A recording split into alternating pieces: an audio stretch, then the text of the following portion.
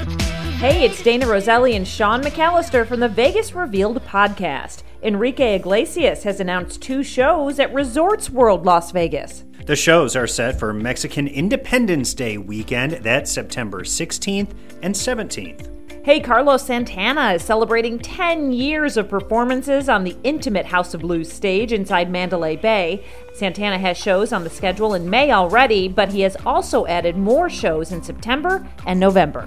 Cirque du Soleil's new show, Mad Apple, is coming to New York Hotel and Casino. It's a cocktail of music, comedy, magic, and more. Mad Apple begins preview shows on May 12th with a grand opening on May 26th. Award-winning actor and comedian Jeremy Piven is returning to Las Vegas for a special performance at the Red Rock Ballroom at Red Rock Resort. It's on Friday, September 9th. Tickets start at $30 plus taxes and fees and are on sale now. Grammy award-winning duo Silk Sonic announced it'll add 9 shows at Dolby Live. That's the theater over at Park MGM. There are shows scheduled in May with the newly added dates coming up in August. Tickets can be purchased through Ticketmaster. We love this story coming from the Las Vegas Strip.